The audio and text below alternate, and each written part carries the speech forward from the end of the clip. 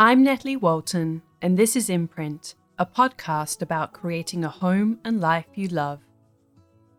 Each week, I'm here to share with you some of the biggest lessons I've learned during my career and life.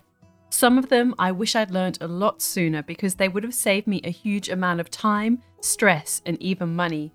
Many of these ideas could have accelerated my journey as a creative and business owner. I also feature interviews with inspiring creatives, entrepreneurs, and experts to help you focus on what's most important in your life. Today, I'm going to focus on one of the big lessons that I've learnt. But first, I want to let you know about a free ebook that I've created. It's for anyone who wants to learn how to create a home you love and visual stories that connect and create impact. 7 Days, Your Guide to Styling Success is available for free to anyone who visits my website, nataliewalton.com. Just fill out the sign-up form and you'll get it delivered direct to your inbox. Styling really has changed my life, and I hope that it can do the same for you. So, if you'd like to create a career doing what you love or enhance the experience of your home and create beautiful interiors, or both, go to my website where you can download this free ebook. I can't wait to share it with you. Okay, back to today's episode. Hello everyone, I hope you're all well. It's another beautiful day here in Byron Bay. I have got the builders working at the moment, but I'm going to just press ahead. So if you do hear any funny noises, then that's what that's all about. But they're really getting towards the end of this project, and it's been so fun to see it come to light. If you love renovation projects, then be sure to sign up to my email newsletter because I share the behind the scenes journey every week. So a few little updates, as well as some little pics on Instagram as well. But I've learned so much from this project and it's been a lot of fun. I actually think they might be on a break because it's gone very quiet out there all of a sudden. I also wanted to flag that this is episode 20 and I'm really excited that I've reached 20 episodes. It's kind of quite hard to believe. I feel so much more confident recording these episodes. It's been such a huge learning curve for me doing this podcast. And even though I feel quite comfortable talking to other people, I feel comfortable talking in public, doing this particular format has definitely been a challenge. But as with everything, the more that we do it, the better we become, hopefully. And you just start to become second nature to you. So thank you all for joining along on this journey with me. And I really appreciate all of your beautiful messages and your kind words and all of you who have subscribed. And there's been some beautiful comments as well. And I read all of those. So you can leave a review on iTunes. I'm not sure if Spotify you can leave reviews, but definitely you can on iTunes. And I really appreciate those. So it does help other people who are interested in these ideas and these topics. It helps them to find the podcast. So please share it with others and subscribe, rate, and review if you can. So today I wanted to discuss something that comes up a lot with students in my course, the Styling Masterclass. And I actually just received an email from a graduate about it. It's actually a really important question. So I wanted to deal with it today. And basically what she asked was how much should she charge for her services with her home staging business? First of all, I just want to explain to you what is home staging. Some people refer to it as property styling, but basically it is styling a home with the view that you're trying to sell it. So when selling a home, it's a way basically to make a home as appealing as possible to potential buyers. And to do this, you really need to consider the real estate market for that home, the neighborhood, and who are the people who might buy that home.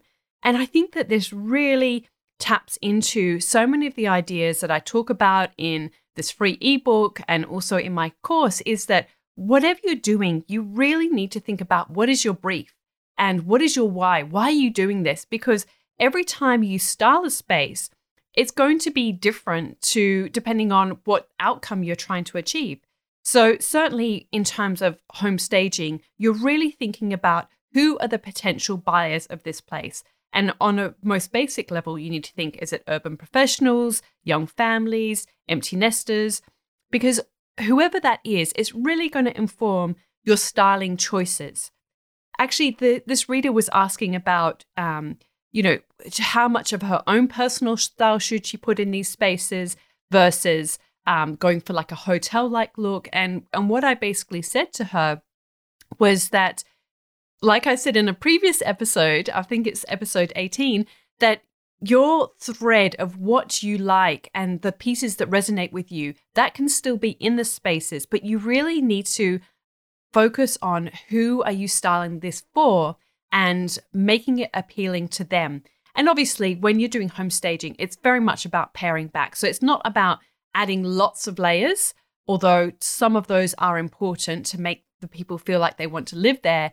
But it's often about decluttering as much as anything else.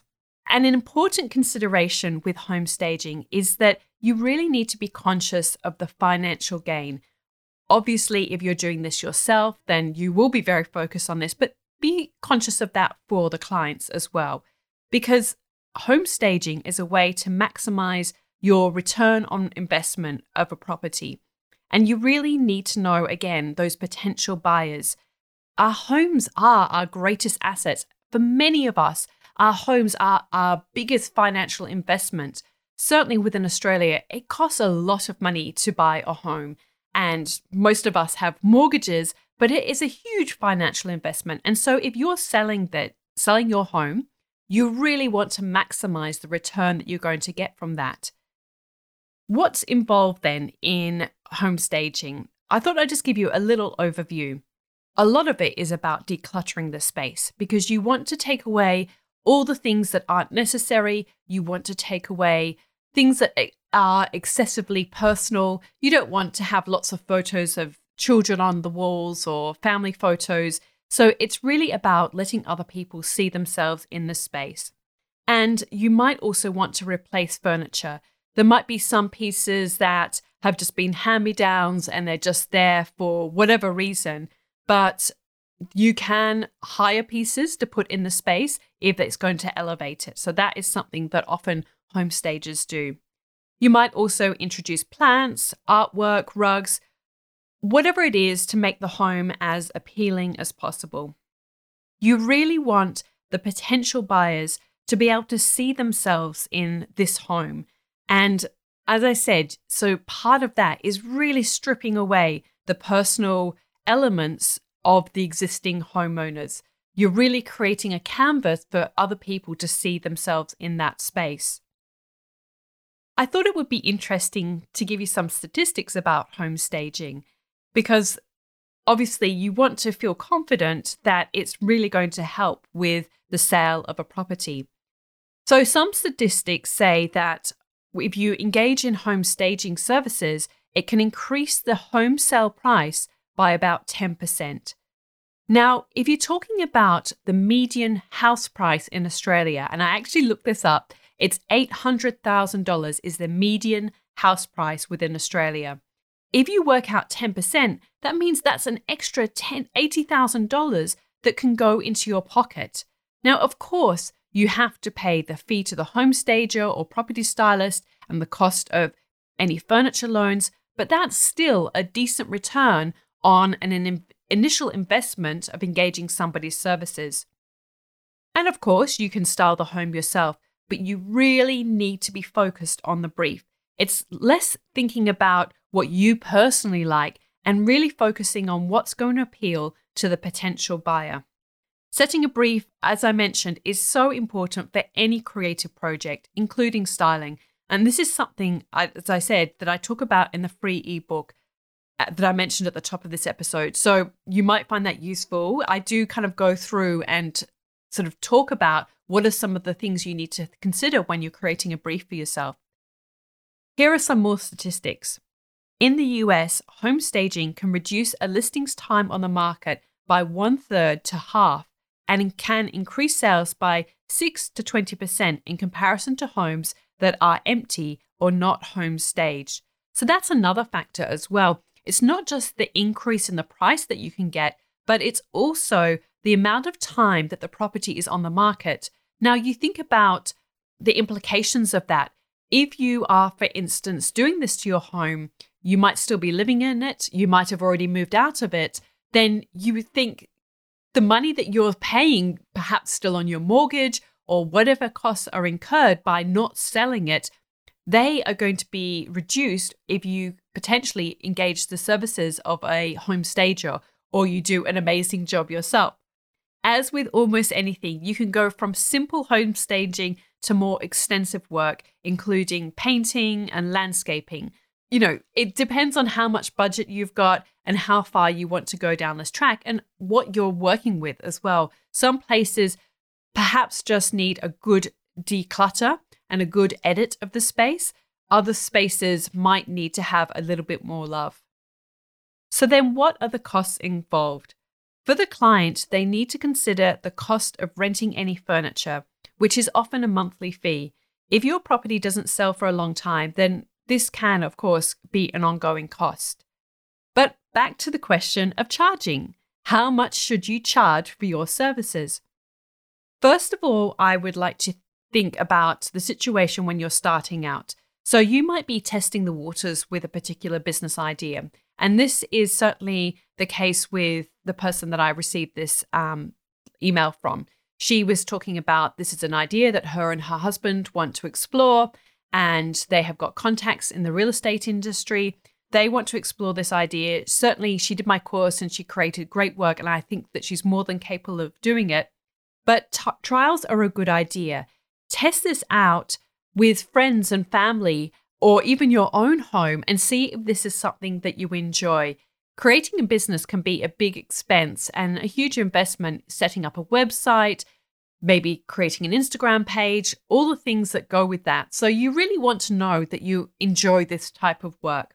In terms of how much you charge, I would also ask, how hungry are you for this? When you're starting out, certainly when I was starting out as a stylist, I would actually just be happy to do work for free to gain the experience and images for my portfolio. Now, I know that free doesn't pay the bills, and I'm certainly not suggesting that this is a long-term strategy, but you might want to do one or two, as I said, maybe even with family and friends, or if you've got some clients that you think it might be appropriate to do this for, then you can just say to them, look, you're my first client, or I'm just building up my business, and I would really love to do this for you. And I would love to get a testimonial if you're happy with my work. That is a great way to do it. And of course, just ensure that they're happy with you to use images for your portfolio. So that is certainly something to consider. And many stylists also start out as interns. So perhaps you could actually go and do this with somebody else who is already a home stager, just to see how they work and get a sense of even how they charge and what is their workflow around the whole project.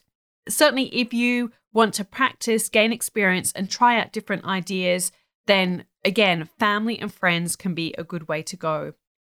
Something that I'd also ask yourself when you're starting out, and if you're sort of really very much at the beginning of your journey, can you do a contra deal? So what that means is that you basically do a trade for your services. Perhaps it might be for a product, it might be for somebody else's services, it might be, for instance, a photographer, maybe they want to sell their home, and in return for you doing your service, maybe they will do the photo shoot for free or whatever it works out. Often there's ways to kind of do contra deals. And this is certainly something that I've done in the past. Some clients haven't had a big budget, but they have offered to trade their wares or their services. It's not a monetary transaction, but as I said, you might get product in return. It might be bed linen, it might be clothes, it might be, you might do a deal with a graphic designer to create your website. Can you offer something for them in return? Once you get a little bit more serious, there's what I would say is like the stage 2 of this, which is when you're setting up a business, you really need to educate yourself and do your market research on what other people are charging in the marketplace. The first, port of call, of course, for many of us is Google. It really is a great resource in this sense, and it does give you an indication of what you can think about in terms of a ballpark figure. So this is what I did, is I actually just did what does it cost to charge a home staging service, or how much does it cost to hire somebody? And you can do the question either way as well. You can say, what is the cost of it, or how much should I charge? And you can sometimes compare the responses in that as well. I often try and find, say, 3 to 5 articles on this kind of topic, just to see what are the figures that people are talking about, and maybe choose the middle ground. That is a way that you could go. So my Google search, this is what it came up with. For an initial consultation, it was $150 to $500. Now, these are Australian dollars. And a basic staging service, $1,500. So these are the kind of figures that we're looking at within Australia. Another way is to look at competitors. And not all of them will charge pricing, but it's also good to see how they structure their consultations and services. I found one called bowerbirdinteriors.com.au, and they've got a really great website, and it's a really good example of how you can sell a service. And I encourage you to look at it if you're an interior designer, if you want to do home staging or styling. It was a really great example. So they, on their consultation page, they break down the process. So they're really educating their client to understand the value of their service, that's the thing that's really important. You really want people to understand the value of it. So they break it down into 5 steps. Number 1 is the consultation. Number 2 is the proposal. Number 3 is the booking. Number 4 is the install. And number 5 is the removal. I thought that was really good to spell out, because I think lots of people think, it'd be great to get someone and do some home staging, and they think that they're just kind of going to do all this work. But I think a lot of people probably forget about the end result, which is once the home is sold, then there needs to be a process where all of this stuff is actually removed and the house is restored. So, and defining the parameters of that with people. Are you just going to take the rental furniture out, or are you going to reset the home as it was? Where are the boundaries, and where is the sort of the end of the scope of the work that you're going to do? And I would also look for both local and international examples of competitors, of price structures, and just to see what is out there.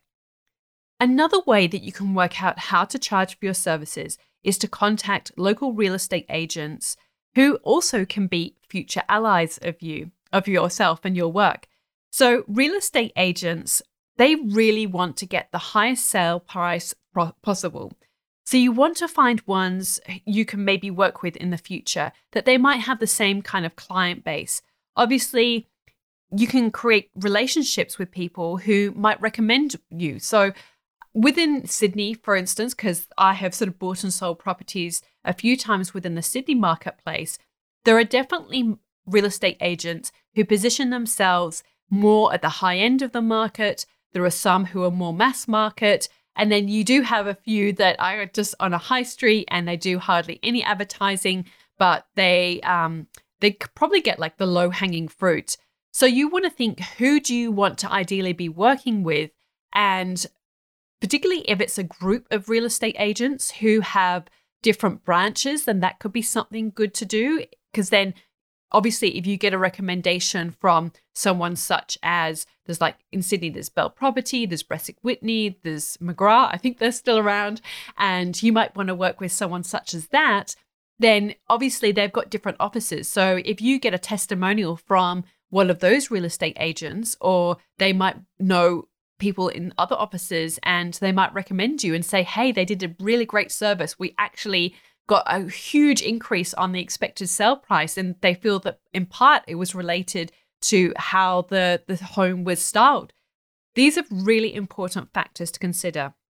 Worst comes to the worst, you could also get friends or family to call for you of other people who are offering this service and find out what fees they're charging and how they structure. So that is, of course, another option that you could consider.